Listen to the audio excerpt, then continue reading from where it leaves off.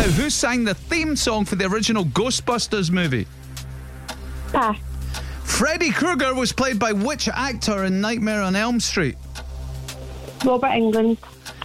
The 1992 spoof TV show Ghostwatch was shown on TV on what channel? Pass. How many Scream films have been released so far? 4.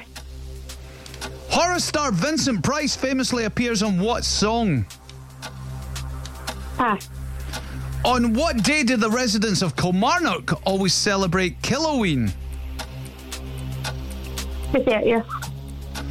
Who wrote Frankenstein? Pass. What English seaside town inspired Bram Stoker's Dracula and even has a museum dedicated to it? Pass. What is the first name of the dad in the Addams Family? Oh, I know that. I got a 9 on these and I knew that one too, and I'm like, I can't find his name, I can see him. I know she's Morticia. I know they got a Wayne called Tuesday or Wednesday, I can never remember which one.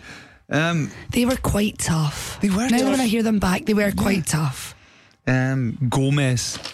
Gomez, that's it. Gomez is the guy. It's harder when you're on. Producer John, you made those too difficult. Yeah, you did. You did. They were too tough. You got a 9. Yeah.